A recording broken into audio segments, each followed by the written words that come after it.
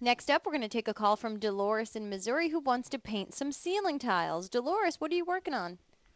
I have a sort of a sand finish ceiling. I think they call it blown acoustical. And I've tried with a heavy roller brush, and it just doesn't cover, and some of the stuff just flakes off. Flakes off. Mm-hmm. Yeah, Just wondering if there's another method besides just having to have it sprayed on. well, they actually make a roller cover, a frame, actually the cover that goes over the frame to paint on this exact type of ceiling. And it's like a yellow foam that has slices, almost like, did you ever get a spiral cut ham for Thanksgiving?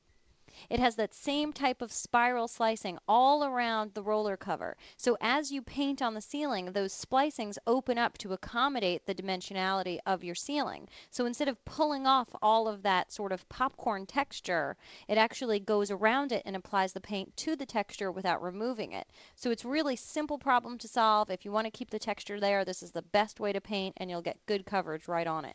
There you go. Problem solved. Dolores, thanks so much for calling us at 888 Money Pit. 888 666 3974.